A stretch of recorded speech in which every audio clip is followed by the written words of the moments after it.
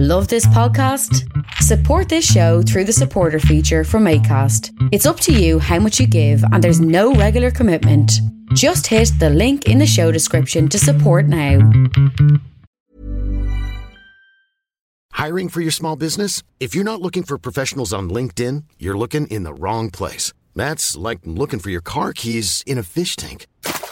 LinkedIn helps you hire professionals you can't find anywhere else, even those who aren't actively searching for a new job but might be open to the perfect role. In a given month, over 70% of LinkedIn users don't even visit other leading job sites. So start looking in the right place. With LinkedIn, you can hire professionals like a professional. Post your free job on linkedin.com/people today.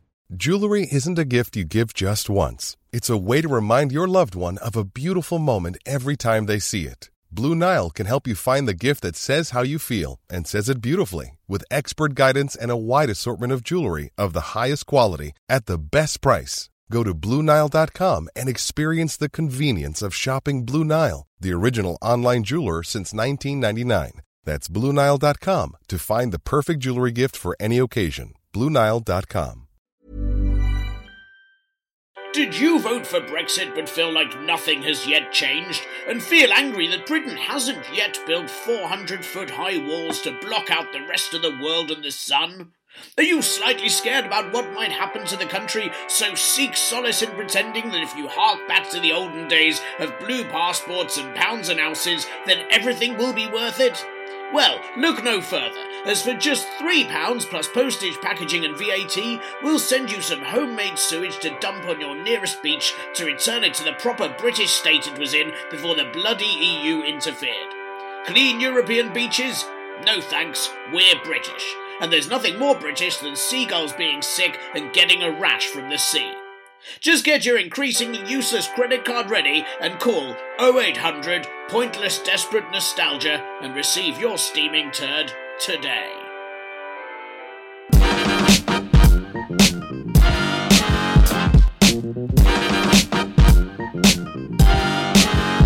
Hello and welcome to episode 27 of the Partly Political Broadcast. I'm Tiernan Douieb and this week I'm recording this while sitting on the floor and wearing a burkini. Not for any political reasons, it's just that my chair is broken and I forgot to put a wash on.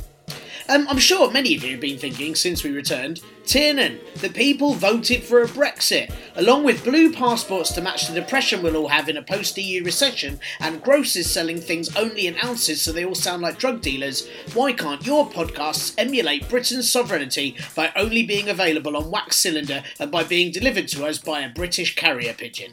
Well, that is a good question, and thank you for asking it. But sadly, such is the nature of this podcast, I would only want to use an ethical pigeon courier company, which is quite costly. So instead, not wanting to demean this desperate attempt at reliving the good old days that the media are having, I will be releasing this podcast as a strain of smallpox in different cities around the country as soon as I can. This week's show, like a Virgin train, is so ram-packed that half of it is sitting on the floor. There's further Brexit fallout, a look at foreign aid, and I'm very pleased to say this week's show has an interview with brilliant comedian and political columnist Frankie Boyle. And hello to any new listeners who've arrived at this due to this week's guest, and thanks as always to all of you who've put yourself through listening to this every single week because you obviously hate your ears. Thanks too for your iTunes reviews and comments. Please keep them coming. They are, as always, very welcome, and I've had a couple of really nice emails this week, and loads of posts to the new Facebook group, which are great, even though I still don't understand what the Facebook group is or why it exists. I really hate Facebook. I've spent so long narrowing down my friends in real life, there is definitely no way I want to come to your event, random person I can't remember from school. But look, if you do want to join the group, it seems to be a much better way to have discussions about things and kind of get some actual input from you guys. So do check out facebook.com/groups/ParPolBro, and hopefully over time there'll be even more stuff in there and I'll understand what it is. Also, as promised, a very proper plug this week for my brand new stand-up special, which is finally out after years.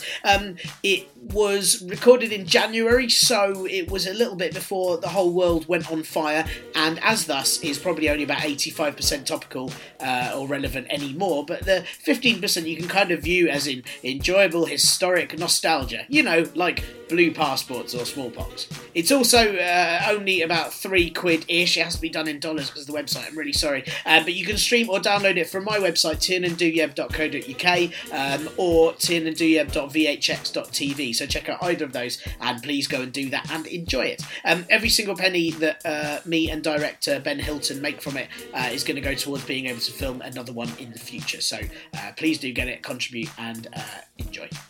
Right, first things first, on today's podcast, here are some things that you may have missed. Do you remember that guy Dave? Dave. Yeah, it was a little while ago, but if I recall, he did things like, leave his daughter at a pub and probably have sex with a pig's head. Oh yeah, and he was in charge of the country till he ballsed it all up and ran away. Do you remember? Well, it seems that despite spam sculpture David Cameron no longer being Prime Minister, like all good supervillains, he's still managing to ruin things from beyond the political grave. Firstly, it seems that in the final year of working for him, David Cameron's special advisors received a 24% pay increase worth about 15 grand, or as you might like to put it, the annual salary of someone on the not actually living wage. Because, what better way to deal with times of austerity, pay freezes for civil service workers and economic uncertainty than to let all of your mates have even more money, and for some of them, peerages, for essentially giving you terrible advice on how to continually screw over everyone else since 2010. Special advisors, or SPADs, which is a portmanteau that in itself sounds like an insult, you massive spad, they're people who are appointed by the government seeming because they've done something to earn it, like conveniently go to the same school as the Prime Minister, or, other genuine hard-working reasons like that. And then they support the government while supposedly reinforcing the political impartiality that the civil service has. They're very useful, at resigning and taking the blame when the minister they work for has completely and utterly screwed up, a la Jeremy Hunt. Or, for another example, in the case of former Labour spad Damien McBride, they're very good at resigning when they set up a website just to slur the opposition with sex scandal gossip, but then accidentally get found out. Oops. Amazingly, David Cameron recently mocked Labour for rehiring McBride and spoke out several times about Labour's use of SPADs under Gordon Brown's government. Although I'm guessing maybe that was just because he felt that none of them were being paid enough. I assume Dave won't resurface just to back his decision to give his SPADs tons of taxpayers' money, but I bet if he did, he'd just say that they advised him to. And with a 24% increase and a peerage in the bag, they'll probably say whatever he wants. A total bunch of SPADs. The next bit of legacy that David Cameron has, in the way that the UK has a habit of only finding terrible things out about people once they're no longer able to be responsible for it, involves his promise of extra free childcare of up to 30 hours a week. This is one of the few promises in the Conservatives' last election manifesto that they didn't U-turn on within about 5 minutes of being elected. No, instead they ploughed ahead with it despite no sensible methods of making it work. Not that you'd ever have thought that the Conservatives know what childcare is in the first place. Only ever seeing their children during the summer holidays, or when they have to, or in Theresa May's case, when they're brought to her house so she can use her evil mirror to steal their youth. Originally, the Conservatives stated that 630,000 3 to 4 year olds would benefit from the free childcare. And then they had to think about it and revise that down to just 600,000 3 to 4 year olds, and then just 390,000, and currently it looks like actually it's about 50,000 that will benefit, if any. And, due to such an incredible lack of funding for childcare, many nurseries are going to be left hugely underfunded by the scheme, and as a result are going to have to charge parents for the free service anyway. So yeah, it's a free service that costs money. Brilliant. And I think that perfectly sums up David Cameron's time as Prime Minister, doesn't it? Getting nothing for far, far too much something. The Labour leadership campaign sleepwalks on, and there have been several hustings now that are so repetitive you may as well just record one and watch it on repeat for the same effect. Highlights include Owen Smith making yet another ill-advised statement, this time a joke about the size of his penis, which he then immediately retracted, which I guess gives you a good insight into his love life. Jeremy Corbyn said in a statement about improving arts funding that he didn't consider himself wealthy, even though he's on just under 150 grand a year. Though I guess while that is a lot of money, it's probably counteracted by his judgment being so poor. But in announcing some actual policies, Jeremy Corbyn this week proposed a new bill of digital rights in, as he said, an attempt to democratise the internet, proving he definitely doesn't read his app replies on Twitter or he really wouldn't bother trying. The bill would get high-speed broadband to even the most remote parts of the country, allowing them too to see just how shitty people can be online. Some of the bill does sound great though, such as the broadband rollout, but also a free-to-use online learning service for the National Education Service, a push for voting online, and open-source licensing for publicly funded computer programs, which all sounds great. But there is also a pledge for a digital citizen passport, which would, as it says in the brief, be a voluntary service to give British citizens a secure and portable identity when interacting with public services online. Which sounds a little bit like exactly the sort of thing Theresa May and the GCHQ wanted to roll out. Only at least with Jeremy's version, you get a choice if you want your internet movement spied on.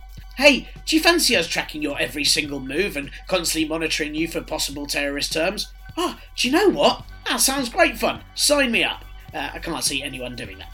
A little bit of an odd one. Plus, I'm also not sure if it's going to go down with anyone that actually voted Brexit. I mean, will the digital passports even be blue? Plans to make more cuts across NHS services in England are being made because really, the best way to help a struggling underfunded service seems to be to just slowly kill it off and end its suffering, according to the Department of Health anyway. The plans will be signed off by October and will involve closing acute services in 1 out of 3 hospitals in an area. Acute services aren't the ones that look nice, I should say, or wear a bow and bring you cupcakes, but instead acute means specialist treatments for people whose illness or injuries can't be dealt with by GPs. So stroke victims, diabetic care, respiratory illnesses, and so on. Many hospitals are also going to have a 20% reduction in beds too, so just think about it. If you're recovering from a stroke, you're only going to have to trek for a few hours in your numb, dizzy condition, and when you get there, you're unlikely to be able to get a lie down to deal with it. It's a very bizarre way of getting a more efficient and cost-saving service, when it's just going to cause longer waiting times overall and worse treatment for everyone. I mean, thank goodness the Department of Health aren't working as actual doctors. Or anyone in some sort of serious accident would just be treated by giving them less and less oxygen and blood until they were thrown down the body chute to the morgue to save money and time. So it's a bit of a different interview this week. I've been very, very lucky over the last few weeks to support, as Wikipedia hilariously calls him, pessimistic and often controversial comedian Frankie Boyle. It's the 3rd time I've had the pleasure of being one of his support acts, and I thought after his increasingly popular satirical columns for The Guardian, his stand-up show sort of becoming ever more heavily political in tone, and loads of backstage chats that we've had about the state of the world and Noam Chomsky and all sorts of other political areas, I just thought it'd be really, really nice to get Frankie on the show. So what I should say is, firstly, it's not like previous interviews where I go on one specific subject for a while. It's not like Frankie is an expert in anything particularly apart from comedy, obviously. So this is more of a general chat about politics. And it's not a comedy chat. It's a mostly serious one about Frankie's views on current political issues, such as media censorship. We talk a bit about Scottish politics and a number of other things. As always, with my complete inability to record anything properly, there are some sound issues. And in fact, rather than apologise, I thought I'd just embrace it with a new mini jingle. Excuses, excuses! So, this week's excuses about sound recording are: it was recorded at the always brilliant Phoenix in Cavendish Square in London. Many, many thanks to them for letting me chat to Frankie there before our show.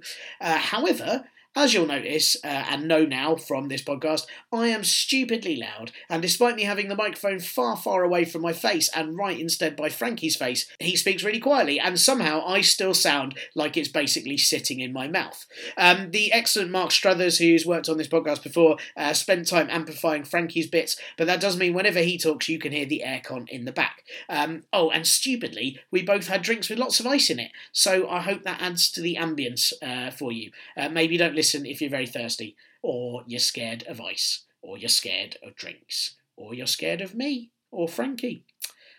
In which case, why are you listening? Right, here is Frankie. Enjoy.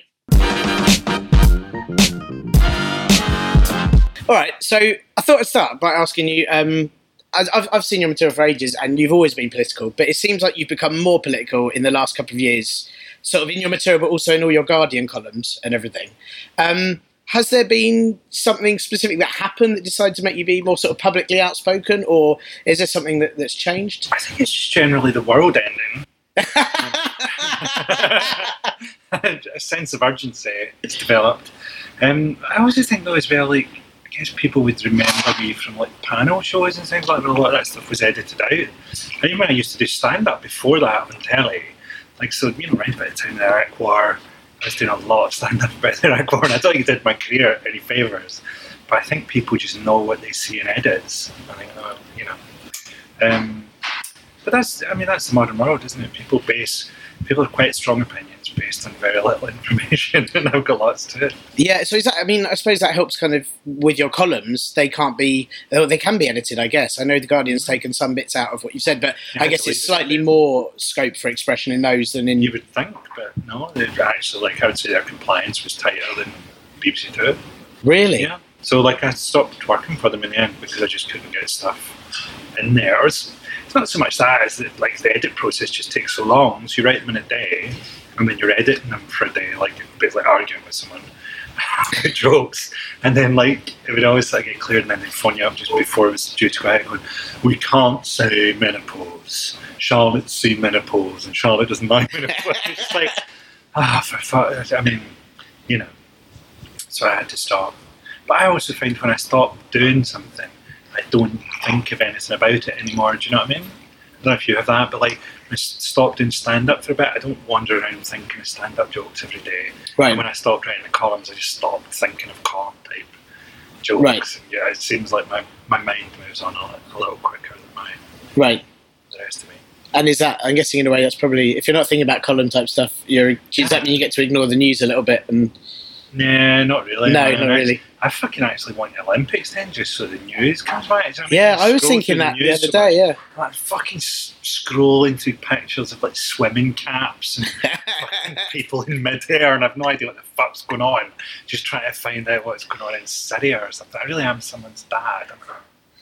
That is quite... But it's like you were saying, that as you joked at the beginning, it feels like the end of the world. I kind of find the news is really important at the moment because I want to know when things are going to be better.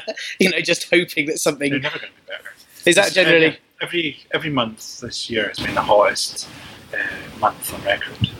So it's got hotter and hotter every month, and we're going to fry.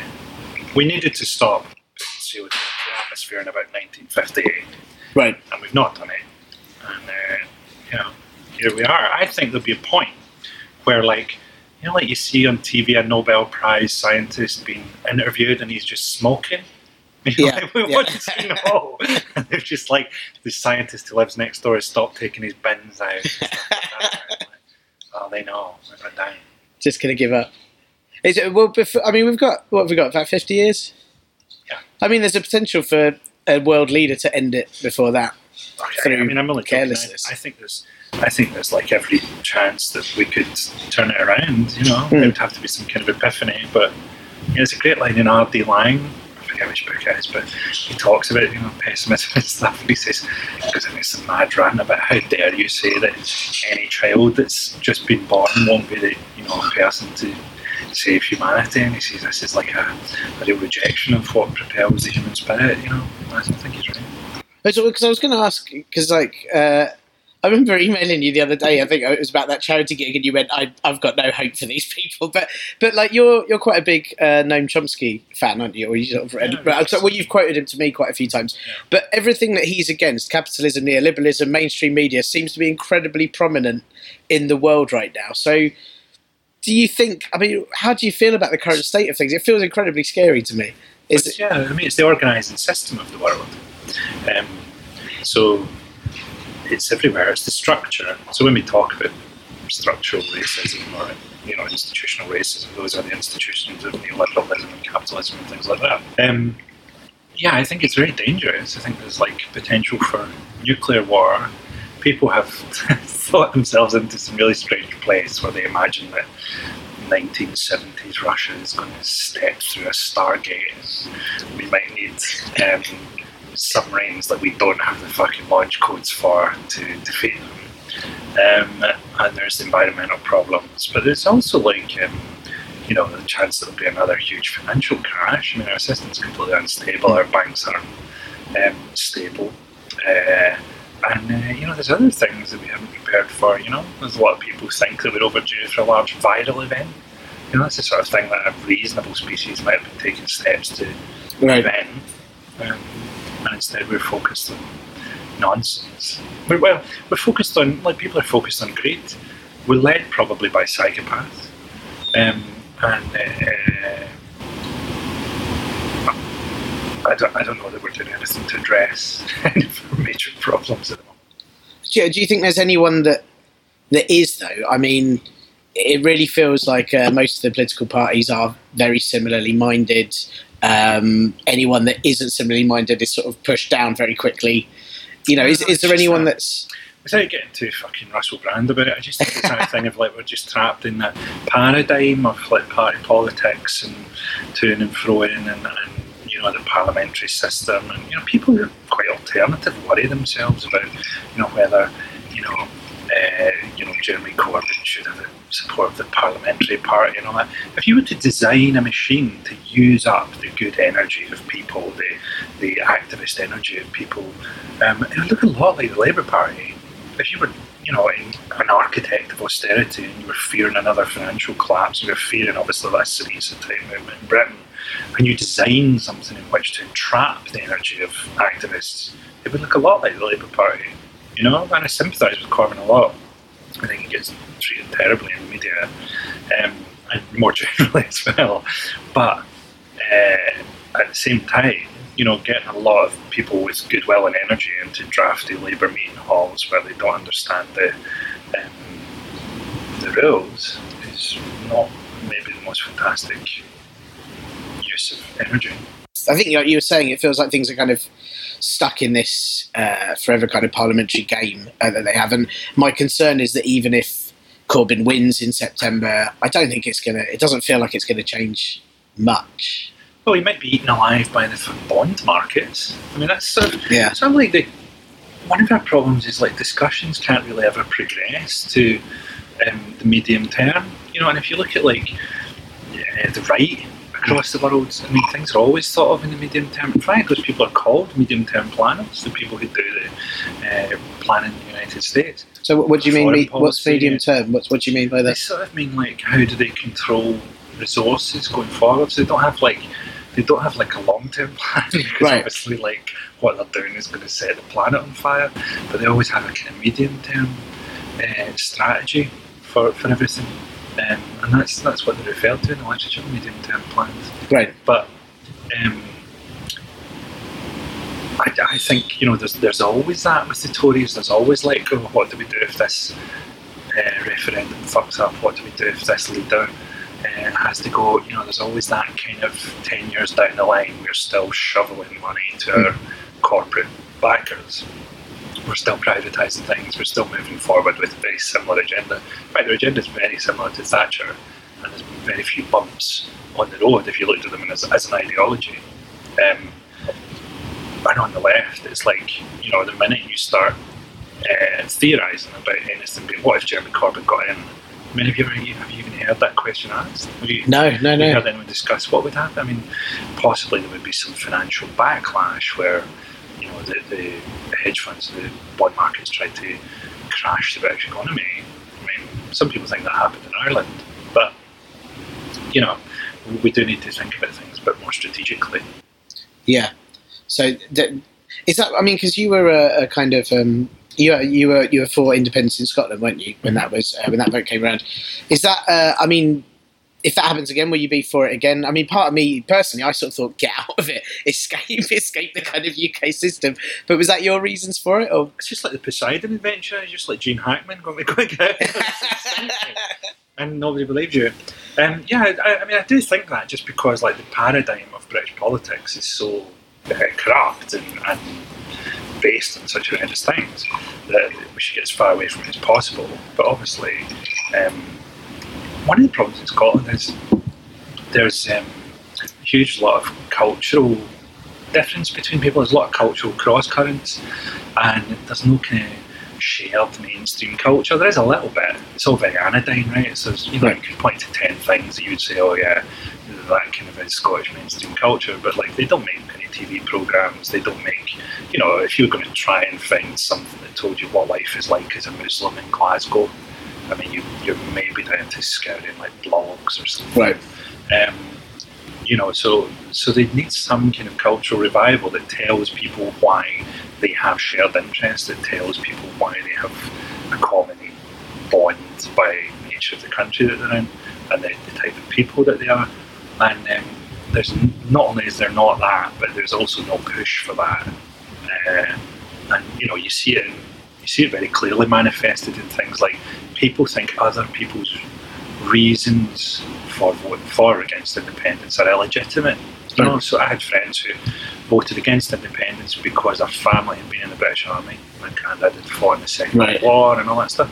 And people on the yes side are like, wow, it's just ridiculous. It's not ridiculous. It's perfectly legitimate. If that's part of your identity, that's part of your family background, then you've got to make some kind of offer to those people that explains why they should vote for independence. And the reason that offers weren't made to those various groups, and there's lots of them, we're talking about dozens of different groups here, is that the offers would, by their very nature, have to be quite radical.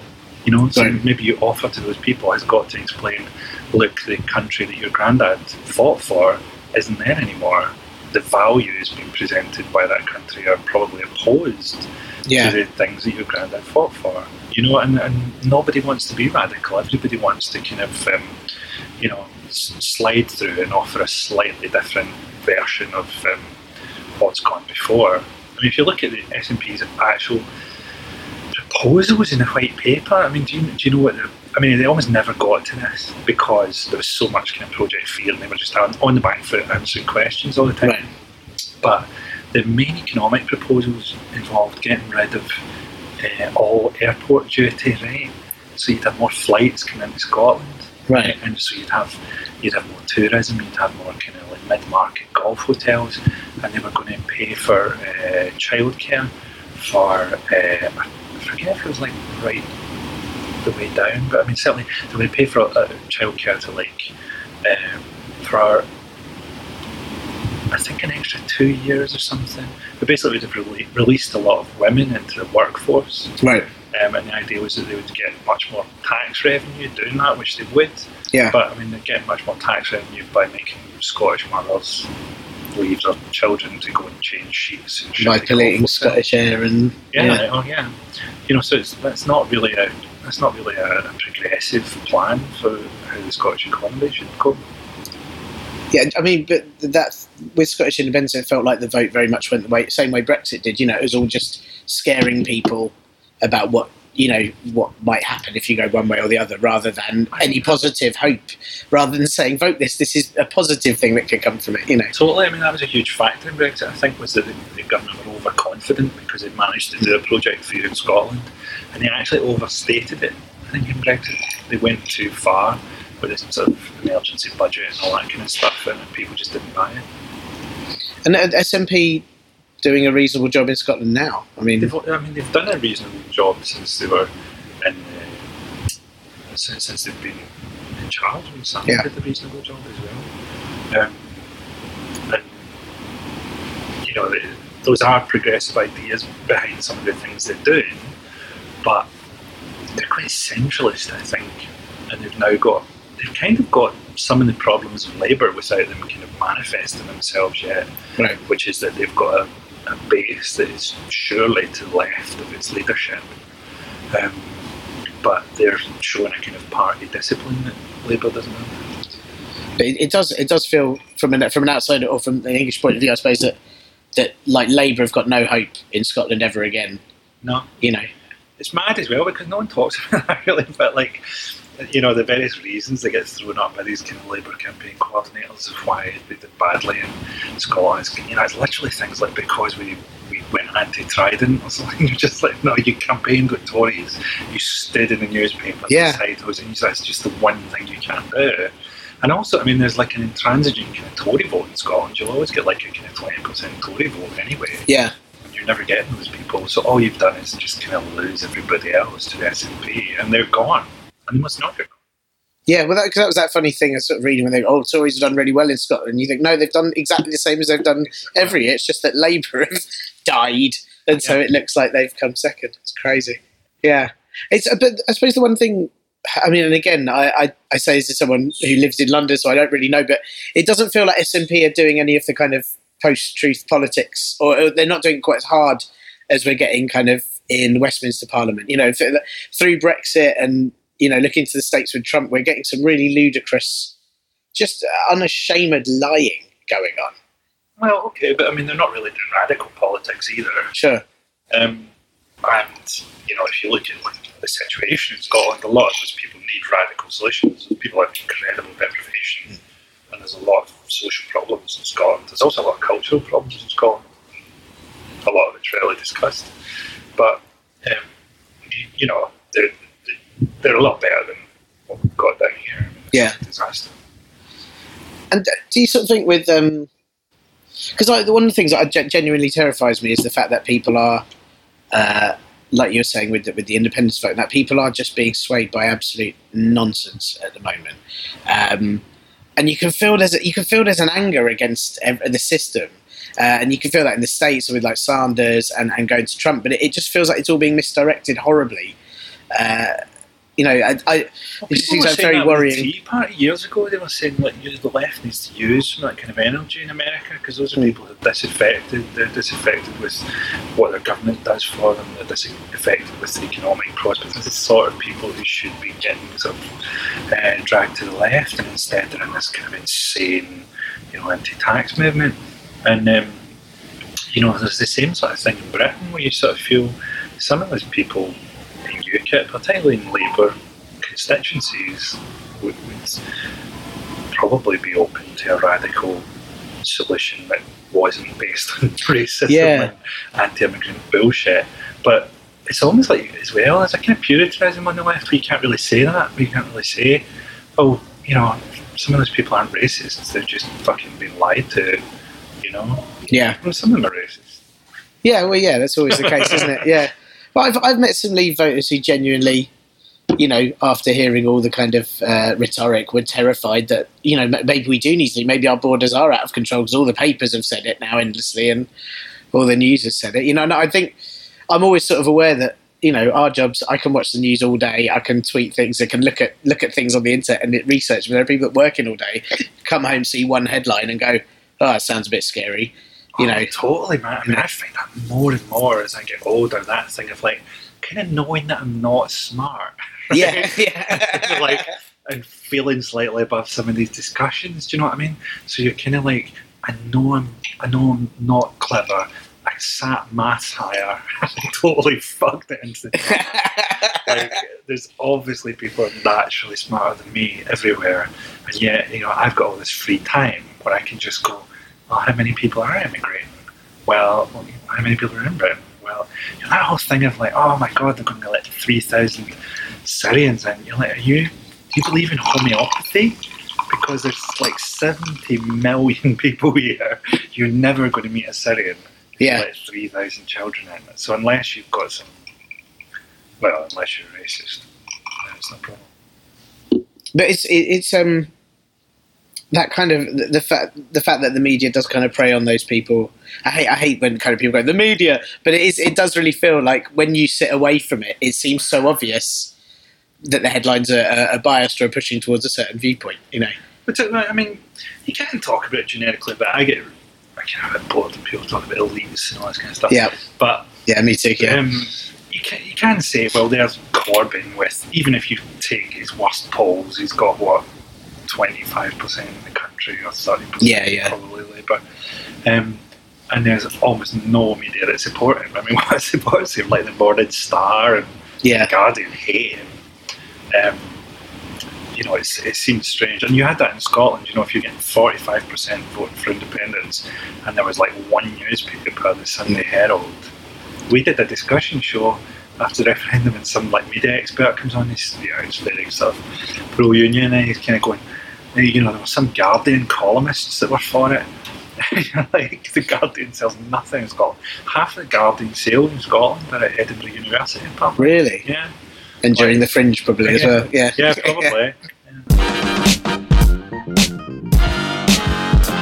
And we'll be back with Frankie in a minute, but first... Are you angry that you voted for Brexit, but Britain hasn't yet spent money separating our island from the landmass underneath and floating off into the Atlantic away from Europe to retain our sovereignty? Well, for just £5 very British pounds, we'll write your boss a letter stating that you really want to work 24 hours a day, 7 days a week, with no holiday, sick pay or parental leave. You know, just like how it used to be in the good old days of the workhouses, back before those bloody Europeans meddled with our perfect British system. No more will you feel like you have to enjoy your weekend, when instead you could just never have a weekend ever again, like a true Brit.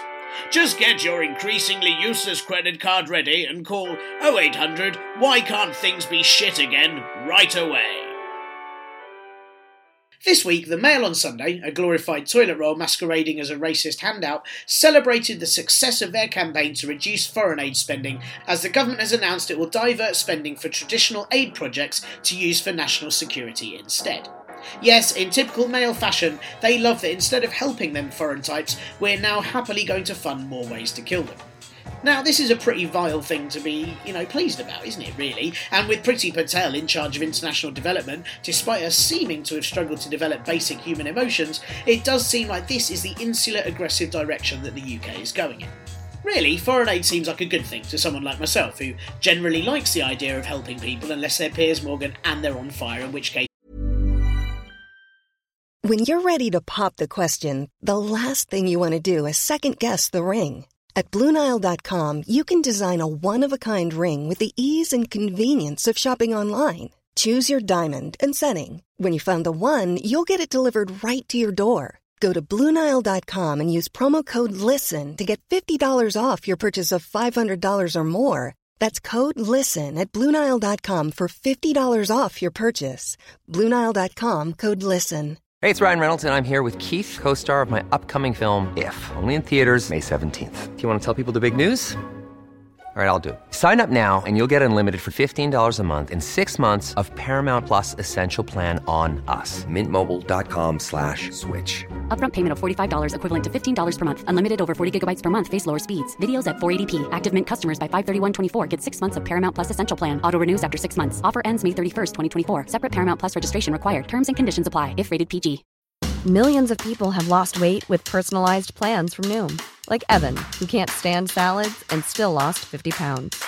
Salads generally for most people are the easy button, right? For me, that wasn't an option. I never really was a salad guy. That's just not who I am. But Noom worked for me. Get your personalized plan today at Noom.com. Real Noom user compensated to provide their story. In 4 weeks, the typical Noom user can expect to lose 1 to 2 pounds per week. Individual results may vary. No, I wouldn't even piss. And in theory and some practice, foreign aid really is a good thing. The UK spends £12.2 billion a year on foreign aid, which is the UN-defined goal of 0.7% of a rich country's gross national product, which goes to developing countries to aid with medicine, dealing with famine, and helping to develop infrastructure.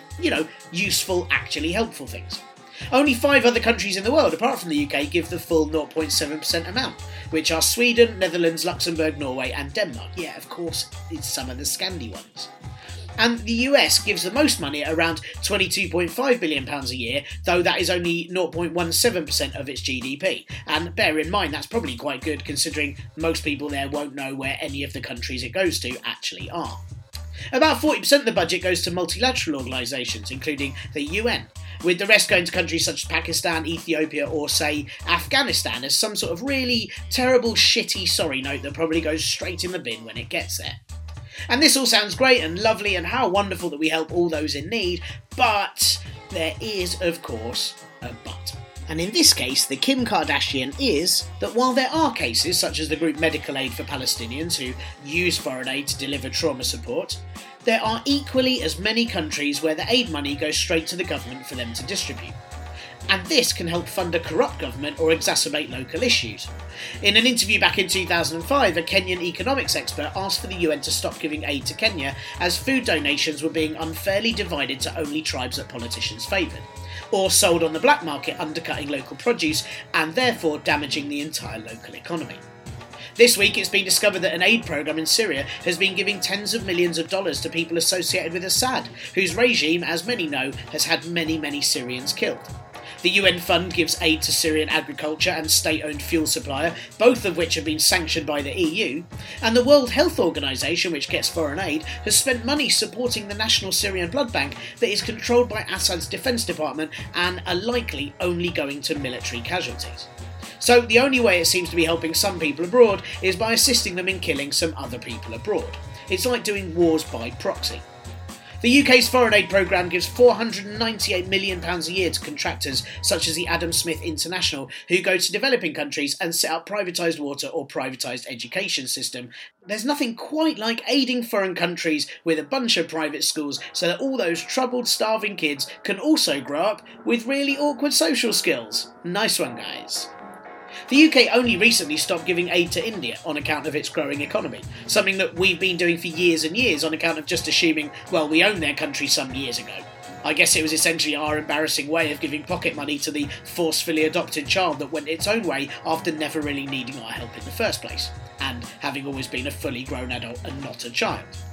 When the government decided aid to India would end, there was much rejoicing from both UK and Indian politicians. Indian politicians thought the UK was patronising India by doing it, UK thought it was wasting money, and I suppose that does make sense on both sides. But the problem is that the wealth divide in India is so vast that while there may be more billionaires there than in Britain, the aid money we supplied went to those in poverty, and by 2020 they're going to be left without it. So really, foreign aid could be a good thing if, as many have suggested, it was reformed and targeted properly to those that actually need it, working both with and outside of governments and working on local successes. But, and here's another big but, meaning that this section on foreign aid alone sounds like some sort of Sir Mix-a-Lot track. With many Conservatives, UKIP and the right-wing press calling for a huge reduction in foreign aid, it is unlikely that reform is going to happen. Instead, it seems like it's going to lead to the international development budget instead funding British troops tackling terrorism. Because that is the way that we help other countries over here in the UK, by helping put those who are suffering out of their misery with a few bullets and bombs. Still, on the plus side, if any of the foreign aid budget is used on services in the UK, then all those refugees fleeing wars we've helped to make worse will hopefully benefit from them when they get here. And I bet the Mail on Sunday and their readers will bloody love that. And now, back to Frankie. I was gonna ask you about your because I remember I read your lecture that you gave at the Royal Festival Hall. Oh yeah, which was last year, wasn't it? I think. Yes, what, Carla? Yeah, with the Carla, yeah. And you were you talked quite a lot about how one of the biggest problems we have, I think, in the Western world is that the UK and America think of ourselves as exceptional and better than other countries, and that we're the civilised ones. Do you think that attitude's ever going to change? It's just amazing, isn't it? I think if Americans could get rid of exceptionalism by just tasting food in any other country, and eat bread, and you'll just get over the idea, you know. I think it could. I think it will change actually, because things are going to get so much harder. That was specifically, I think, about what types of exceptionalism are based on. And I think in Britain it's this colonial idea of we're civilised and other people aren't. And in America it's a kind of military idea we're allowed to use force and other people aren't almost. I mean, that's probably a bit too specific. But, you know, you do see that thing of someone throwing stones at American soldiers in their country is terrorism, and Americans shooting someone in another country is not. It's humanitarianism sometimes. I don't really like the word. Any word with human in it sort of disturbs me a bit, because it's kind of like drawing a line around some people are human and some people aren't. So even if you call yourself a humanist, well, here's the people who aren't humanists. Right. You know, it's not quite right, is it? Because humanist comes from the humanists were originally people who went and hunted out old books. Right, is that what they did? Yeah, so it's like they were doing this. So bookists. Of humanity. Yeah. There was, literally like the Name of the Rose, where they go between monasteries looking for Because a humanitarian is someone that cares about people, isn't it? Or Humanitarian, yeah. Yeah. But even then, it's like I find like we find ways, and particularly people in life find ways to draw circles around themselves and their friends as being the good people. Yeah. I know, like that's not really an attitude that's going to get us anywhere, you know. And if you're going to hate people on the basis of they have different linguistic preferences from you, that's quite a big one in comedy, you know. Yeah. You meet people from different countries, even different cultures. You know, in some countries it's okay to say, American comics say fag a lot, don't they? You wouldn't dare say that here. Yeah. But if we're going to hate those people based on that, and if you keep drawing circles around yourself and your friend, they're only going to get smaller. You know, it eventually ends up with you in there as the moral centre of the universe.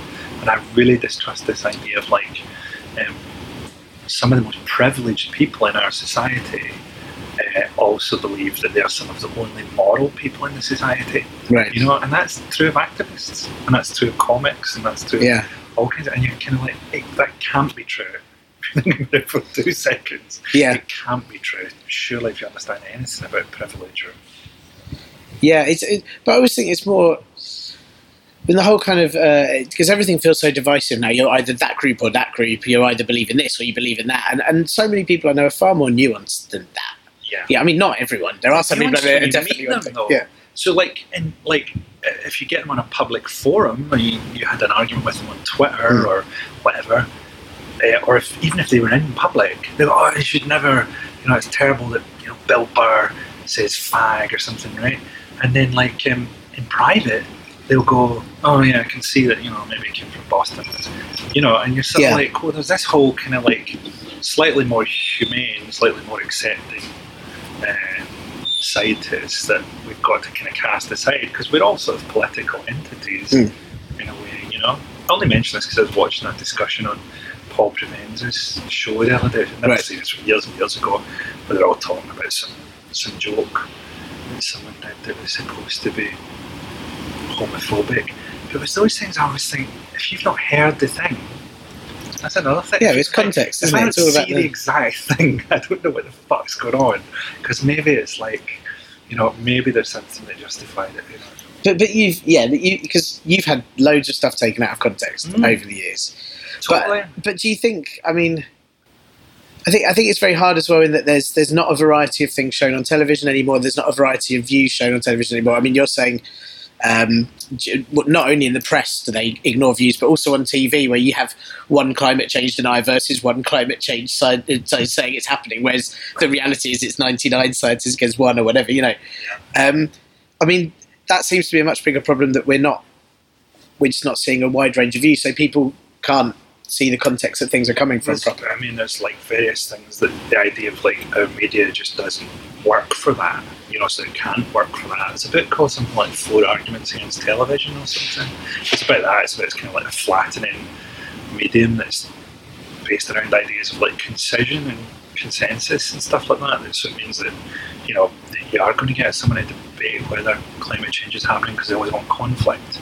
And they're going to have to do it in a really short period of time, no matter how important it is. Yeah. It's still going to be 3 minutes 50 at the end of Newsnight, right? Yeah. And you're just that is innately ridiculous, and there's not really much we can do about that. But I also accept that people get totally offended by me in context. Yeah. They're not all wrong. Yeah, but then you're not. I mean, again, that's the kind of the world that's changing now, and that everything you say will end up. I mean, this podcast, who knows what they could snip it up and make you sound like? But everything ends up out there now because everyone's got cameras and everyone's got. I remember I got one. It was really heartbreaking. It was I had a joke, and it was about Viagra and how by the time Viagra takes effect, I find the woman has managed to wriggle free. I don't know the exact wording of it, right? But it was after a whole load of jokes about being overweight and being sexually incapable and sort of your desires being essentially ridiculous. It was very sort of a very kind of negative joke about my own kind of libido and the horror of me kind of thing. There's obviously a joke about a fat bloke who can't get it up, and then it was taken out of context in some BBC Two show about sexism or something, and you're I can remember how long it took me to back work that joke to write the 3 things in front of it or whatever. To make sure it couldn't sound like that. And that's like a month's work to get 3 good jokes about a subject that you've got fuck all on. And then it's just literally some researcher will have pulled it out and the presenter won't even have seen it. And they'll show it to 2 talking heads who won't even have seen it, and they'll talk about it. And you're just like, this is literally a sort of run machine now. Yeah. Do you ever find with your like political jokes or your political columns, are you ever concerned about people taking those out of context and suddenly deciding that you have a specific opinion on something? Or they do. Does that happen? I mean, I had that with the BBC Trust with jokes about Israel and stuff like that. Right. You know, yeah. I mean, that's always going to happen. But I mean, I find we have a culture that goes very easy on people corrupting context, and goes very easy on kind of propaganda. So we're sort of trying to propagandise to ourselves. People talk openly about how do we find the right narrative. We even did a bit of it there with Corbyn, you know, sort of going, we all naturally think, how do we counter their propaganda with our propaganda? And that's wrong, do you know what I mean? You know, you think, we live in a society where someone goes, if someone, like, say, got beaten in the Olympics and said that I was cheated there, right? I was cheated. Or if they say I felt cheated or feel cheated, right? That's obviously completely different things. Yeah. But you can imagine what headline the paper's going to go with. Cheated, yeah. And then, like, you know, in the face of the person that made him cheat, and like then everybody's talking on talk radio, I called him a cheat. And like 5 years later, they've been asked, why did you call that guy a cheat? Yeah. You know, and that's like almost nobody sees anything wrong with that, from the lowest consumer of media to the best producers. The one I always found amazing was that a few years ago, and they kept saying that Ed Miliband has stabbed his brother in the back, and you thought, how does no one remember? It was a democratic election where he won. Is that stabbing? I mean, I've hit my brother in the face. That's definitely worse than beating him in the election. It looked like he'd hit his brother in the face. Yeah. Yeah, it's such a bizarre thing. I mean, also, do you find now, because I said you sort of, having worked with you now, you put in more and more politics in your stuff. Are you finding it harder the more ridiculous politics is? Because there's moments like I'm looking at Trump going, I can't just say what he says, because that's, his comments are so ludicrous. Sure, he'd be really bad for comedy, man. That's it, yeah. It's just going to be so hack, isn't it? Yeah. Yeah. Well, it was like Bush. There was a while where people were just saying Bush did this, and everyone would laugh, and you go, "Yeah, he's just done that. You haven't written a joke. This is, it's not." Yeah, I don't know. I just think it's more like people don't have enough information. That makes it harder for comedians, because part of the thing is you're always trying to introduce information when they need it. Do you know what I mean? So it's like, there was a thing where that bombing campaign we supported in Syria killed 85 civilians. So you've got to introduce them to that, because they've not made the links, and the newspapers aren't making the links for them. So they'll go, that was the American bombing campaign, and you're like, that's kind of what we're part of. But that's interesting you say, because I always think as well with yourself, like there aren't. Well, I never think there are enough comics doing politics. But obviously, it's up to people's agenda what they want to talk about on stage. But I think there are a handful of political comics, probably including myself, that often preach the converted. I think our audiences are probably expecting it. Sure. I think definitely, probably when you last couple of years, you must have had a certain percentage of your audience that weren't expecting politics. Maybe if they came from Mock the Week. It's always been like that. I mean, like, they'd much rather, even tonight, they'd much rather hear about Wayne Rooney or something like that. And you've just kind of got to grit your teeth and sort of. You can use that against them sometimes. Yeah, but I think, isn't it important? I think that's more important than, like, for example, if I'm just doing a gig to a room full of people that are expecting or already agree with me, that's I'm not really doing anything. But I always had a thing where on those shows that I was doing, like, I was sort of begging them not to do Wayne Rooney and sort of begging them not to do the Olympics quite a lot of the time. Yeah. To be fair. Yeah, I think you remember, you told me once about one of the panel shows where you were trying to write something about one of the wars, and they wanted you to do Olympics, even though it had been finished weeks before. Yeah, it was that Rebecca Adlin joke. Yeah, that was it. Yeah, that was based on the Olympics had finished, and they wanted to do a joke about their plane coming back to the country, or around a bit. I was just like, please don't do this. And eventually, they just throw up a picture and go, just say whatever you want. Like 8 years later, you're still getting interviewed about this joke about somebody who's retired. Wow. You're like, that was her first race or her first Olympics, or and then she retired and I did some interviews somewhere. someone was getting annoyed about it, just like, man, she stopped swimming. This is like, yeah, who cares? Whereas the wars are still going on that you weren't allowed to talk about. Well, literally, it's Afghanistan. That's good, but then didn't you? Or I suppose the thing is, with the nature of media, if you said I told this joke because I wasn't allowed to say this, they'd probably not report that bit. Or oh right, yeah. Well, they just have very interesting ways of moving it on. Sure. And sort of working around you if you do that. And it's very hard to do that. I mean, I remember one of the first shows I started out on wasn't my week, but some stupid story came out. I said, I don't even know why we're talking about this in the week that, and the presenter just went, well, okay, move on to the next one then. And just moves on to the next bit, and you're like, yeah, that's so exactly what happened. If you're not going to talk about, the world's biggest jumbo jet, then someone else will get monkeys who'll dance for longer. I would watch that show. Sounds brilliant. But then, so do you then think? And I should sort of preempt this by saying that I get annoyed with when people kind of add more context to stand-up than they need to. I sometimes feel like we're under more scrutiny than politicians sometimes.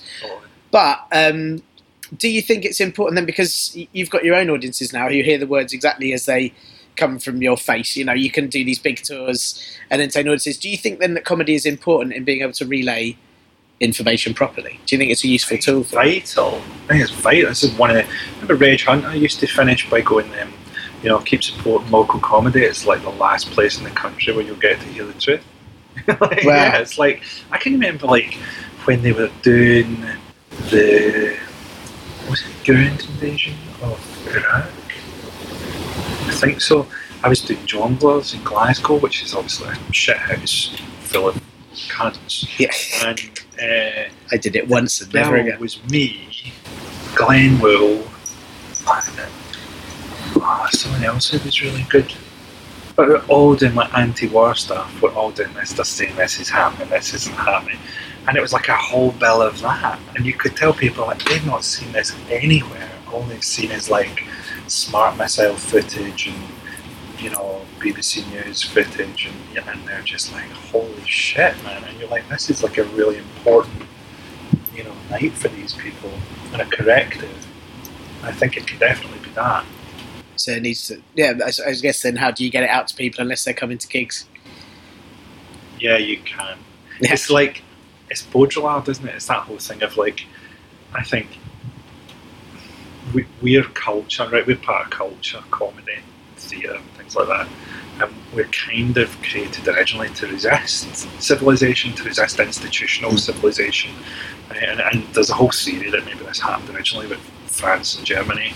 The French were trying to build this whole kind of civilization through institutions, and the Germans were trying to resist it through culture, right? And that's kind of what culture is. But I think comedy is very much part of that resistance to the normal narrative, right? And it gets taken into institutions. So when you try and broaden the appeal, you kind of go into BBC or whatever. And the reason Live at the Apollo or whatever can't capture the atmosphere of a comedy club is the comedy club is kind of set up in resistance to Live at the Apollo, And when you go to comedy clubs, one of the things people talk about is, the media, television, the news, the official narrative. Do you know what I mean? And it's kind of a corrective to that at its best. And that's why they can never really quite get it. I went to see Harry Belafonte do a talk a couple of years ago at the Royal Festival Hall, which was incredible. But I remember an audience member saying, the Arts Council funding's being cut here. What would you think about that? And he just made this amazing statement about how the arts is the gateway to truth. It's how people interpret things. And if you take that away, they only see the narrative that the government wants you to see, or that the people in charge want you to see. So I thought it was very interesting. I mean, I think that's true. And I think at the same time, we sometimes get caught up in a bit of a bubble. Sure. Do you know what I mean? Where we think, without art, nothing means anything. Do you know what I mean? Which is tremendously sort of patronising. Yeah. And it also usually relies on quite a narrow definition of art. So we tend to think of it as creative fuckery that we get involved in. There's a lot of things in art. So if you're where do you go for stories and news then? Do you still just read The Intercept? The Intercept, right? What's that? It's like Glenn Greenwald, Scal's site. Right. Like it's not that regular, but it's just stories about hard politics stuff, you know, political corruption, that kind of thing. Middle East. Barrett Brown writes on there. Do you read him? Really great. No. He's really great. He's like this guy. He's like a hacker, and he's not really. He kind of got done, and he's in jail. But he's this fantastic writer. It's like P.G. Wodehouse, but it's sort of about how terrible the American commentariat is. There's marvelous theme. He's got this book. You can just get the book on PDF. It's called The Decline of American Competence, and he just goes through like 4 or 5 like big columnists just pointing out how everything they say is bollocks, basically. Right, that sounds brilliant. It's fucking brilliant. So is the Intercept a website, is it, or is it a podcast? Yeah, right. Intercept. Look at Al Jazeera sometimes. Look at the BBC. I really hate myself for it though, because it's just like that. So what is this? Fucking recipes, and you know, it's just really got magazined now into some kind of real horror show. The website. And I read the Guardian website as well. I've not found myself politically kind of starting to diverge quite a bit. Yeah. Not quite a bit. Probably actually. It's weird, isn't it? Because I think sometimes those people think that you would be right on the outside alternative flank of them, and you're like, I'm not really. I'm actually the same as you, but from a different class. Yeah. And from a different country, or originally from a different class, probably upper class. Yeah, it's amazing how sometimes I feel like the Guardian almost parodies itself. You know, some of the headlines or some of the opinion pieces in it, where I just think no one cares about this. Really, this is the definition of what people don't. Yeah. It's interesting that Irvin Welsh was talking about class, and he's kind of going, are you still working class? It's like, I'm upper class, you know, being middle class is worrying about your mortgage, and being upper class is like having a lot of free time. I just like, the one thing I really found in life is like free time. Like, people are a lot happier. People are poor, stressed, and they don't need to be. That's interesting. God, does that mean I'm upper class? I've got far too much free time on my hands. Really? I mean, you're upper class. Well, I mean, I say that. I'm always writing and things, but I definitely go on Twitter too much. So that's probably upper class, isn't it? Yeah, there you go. Good. Top head. Interesting. All right, well, last question then. What's your plan for the end of the world? How are you going to get through it? I'm going to take as many people out before the end as possible. I want to rob some people at the finish line. You know the way Dom DeLuise, or what's he called? Fucking Cannonball Run. Who's it doing the Cannonball Run? I can't remember his name. Yeah. I've seen it. You've not seen Cannonball Run? I saw it years ago. I haven't. Yeah. I saw it as a kid. So I Google it and then edit it in. Yeah. That's how we cheat. Burt Reynolds. Oh, at the end at the end of the Cannonball Run, Dom DeLuise is run through, and Burt Reynolds just jumps on everybody that's kind of in the trailing pack and just kind of pulls them over before the finish line, about 20 people. That's what I want to do. Just see a lot of people from, like a lot of Americans, hopefully, from not seeing the Rapture. You know, just fucking go and set off some dirty bomb. Dirty bomb doesn't exist, but fuck it. Brilliant. Cool. Perfect. Well, we can't say that because I'm going to have to try and get into America at some point. Go there and set off a fucking. I clearly don't want to commit a terrorist atrocity in America. Yeah, I think I'll kill myself. Oh, fair enough. Yeah, without going to. Right, nice. I think that, no one will accuse you of wedding terror. Yeah, you should be fine. Yeah, you could have picked a country you're never going to visit. Killed myself while I'm flying a fucking jumbo jet.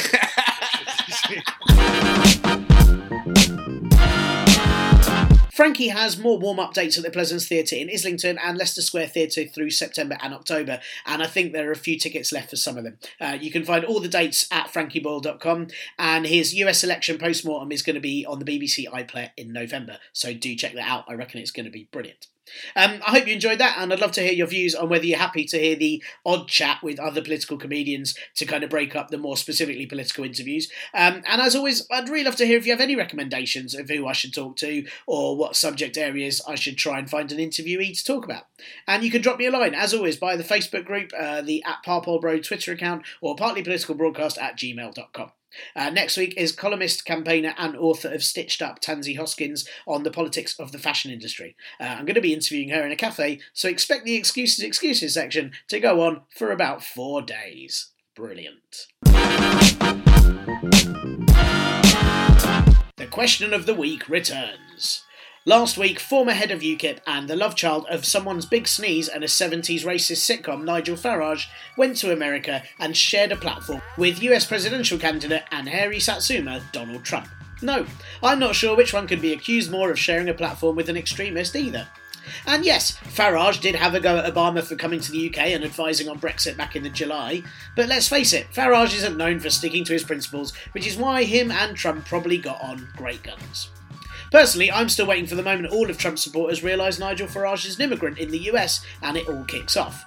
But until then, I asked you out there, the people, because that's democracy, what TV shows or formats would suit the Trump-Farage double act of disgust, and you did reply. Right, Khan Johnson, and this one's all in the spelling, went for A Place in the Country. Very nice. Graham Tate sent us in a couple. These are both very good. Minority Deport. Brilliant. And Xenophobia Warrior Princess. Matt Hoss says that they'd probably fit nicely to host the Oscars. Great work, Matt. Philip Alexander. This is one of my favourites. Everybody loves racism. Perfect. Willard Foxton, he's sent loads now, so I'm going to be very picky with these Willard ones. He's sent some that have double meanings, such as Big Brother and Biggest Losers. Some that he says are just rude, including Cunt Down and Strictly Come Twatting and Great British Racist Off, and then Surreal Nightmares, where he's put Wheel of Farage and Love Island. The latter making me do a little sick in my mouth. Brendan Dodds says the Big Burke Fest, lovely. At Princess of VP on Twitter says pointless because they both literally are. All Red Gaming 1 says wankety wank, or is that too crude? Bobador says more dumb than wise. Very nice, as long as that wasn't shown every single Christmas.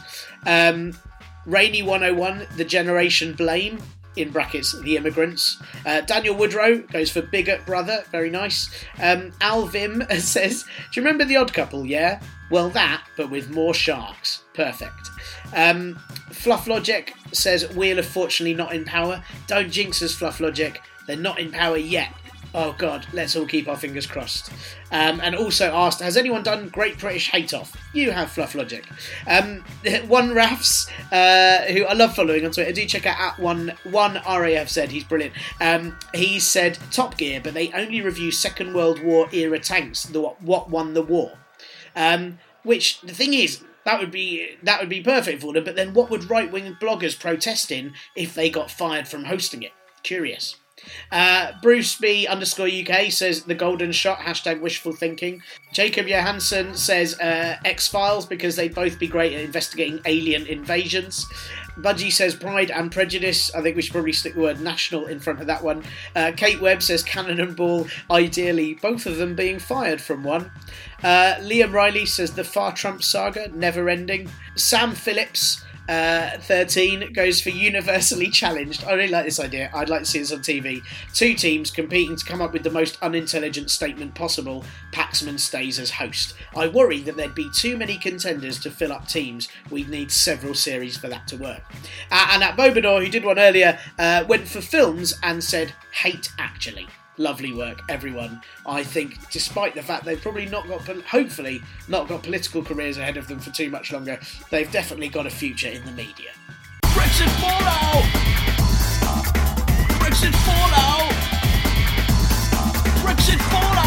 Okay, a quick Brexit fallout for this week's show. Despite a foreseeable Brexit gaining speed like a boulder rolling down a hill towards us, a bunch of geologists are curiosity meaning that we just keep looking at it and studying it rather than moving out of the way. Does that analogy work? No? Good. Then it's more apt for Brexit than I thought. So, according to The Telegraph, Theresa May has been told by government lawyers that she doesn't need parliamentary approval to trigger Article 50, the procedure that starts at a 2-year countdown to leaving the EU. Which is kind of hilarious in a way, because part of the anger against the EU and the reason to leave was unelected bureaucrats making decisions we have no say in. Yet here we are, with a Prime Minister no one voted for about to make a major decision for the UK without any other MPs getting a say. Nice one, guys, taking back control. Several MPs have started a legal challenge against this happening, which will take place in October, so it's going to be delayed till then either way. And there is still the issue of whether Article 50 can be triggered at all anyway until the PM has a mandate to leave the single market, which we still don't have because still no one has a clue what they want. And in amongst all this, the German Vice-Chancellor and owner of a name that makes him sound like a Rebel Alliance A-Wing pilot, Sigmar Gabriel, says that Brexit could send the EU down the drain, in an event that I guess would lead to some serious horrible clogging. I mean, imagine having to plunger that out. It's bad enough when I've eaten Brussels. Ha! A poo joke. Gabriel thinks the UK can't have the nice things from Europe, which I presume are cheese and wine, without taking any responsibility. You know, like not eating so much cheese and wine that you then sick it up, pretty much like my last trip to Paris. And lastly but not leastly, Home Secretary Amber Rudd, a woman who once referred to nuclear power stations as beautiful and so presumably is on some sort of watch list for possible enemies of Superman, Amber Rudd is meeting the French Home Secretary this week to discuss keeping the La Turquie agreement, keeping border checks at Calais. It looks like they've come to some sort of agreement for that to happen, but there is growing support in France to end the agreement and just let the UK have all the border controls at Dover instead, which, having been to Dover, I'm pretty sure they'd love that. It's not just the cliffs that are majorly white. So, the Brexit vote, a vote against not having control, a vote against too much immigration, now looks like it's giving the UK even less democratic control and will result in even more immigration. I'm starting to wonder if they should just change the dictionary definition of a Pyrrhic victory to just a picture of Boris Johnson's face the morning he announced the result. Though, I'm pretty sure that would just result in less dictionaries being bought, and let's face it, the English-French ones are probably already in trouble. And that's it for this week's Partly Political broadcast. Thanks again to Mark Struthers for his editing magic. Do check out his Radio Stockton Heath podcast on Podbean, it is great. Also to Matt Hoss for helping with admin, and all of you chumps for listening. Do review us on iTunes, drop me a line on Twitter at ParpolBro, Facebook on the ParpolBro group, or email me at partlypoliticalbroadcast@gmail.com. Or, you know, embrace the good old days when times were great and send round a secret message in a loaf of Hovis delivered by a child on a bike with a flat cap and an oddly cheery disposition despite his obviously shit job and terrible, terrible life. And please do check out my stand-up special, The World's Full of Idiots, Let's Live in Space, at my website, tiernandoyab.co.uk, because if enough of you buy it, I might be able to afford a cold meal on a hot day. I'm going to be back next week with more vague attempts at making you laugh at the world instead of crying. And this week's show was brought to you by whatever number and letters you like. I mean, what number and letters would you like? Which ones? Go on. No, you can't have those ones. No. In fact, I don't remember ever saying you could choose numbers or letters. Go back to your hole. And that, my friends, is British democracy. Are you upset that despite having voted Brexit, we haven't immediately gone to war with every single European country to prove that British people are the only ones who bloody well deserve to live on this planet? Well, mop your brow with that Union Jack tea towel you obviously own and worry no more. Because for just 20 of your very British pounds, we'll arrive in your area and hang a minor criminal or someone you think looks like a minor criminal. You know, just like they used to do in the good old days when Britain was Britain and children could smoke. Just get your wheelbarrows of almost completely defunct pound coins ready and call 0800 I'm scared to leave my village right away.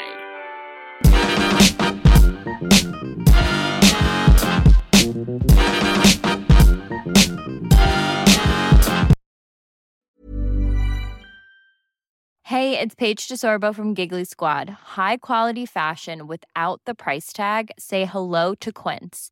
I'm snagging high-end essentials like cozy cashmere sweaters, sleek leather jackets, fine jewelry, and so much more. With Quince being 50 to 80% less than similar brands.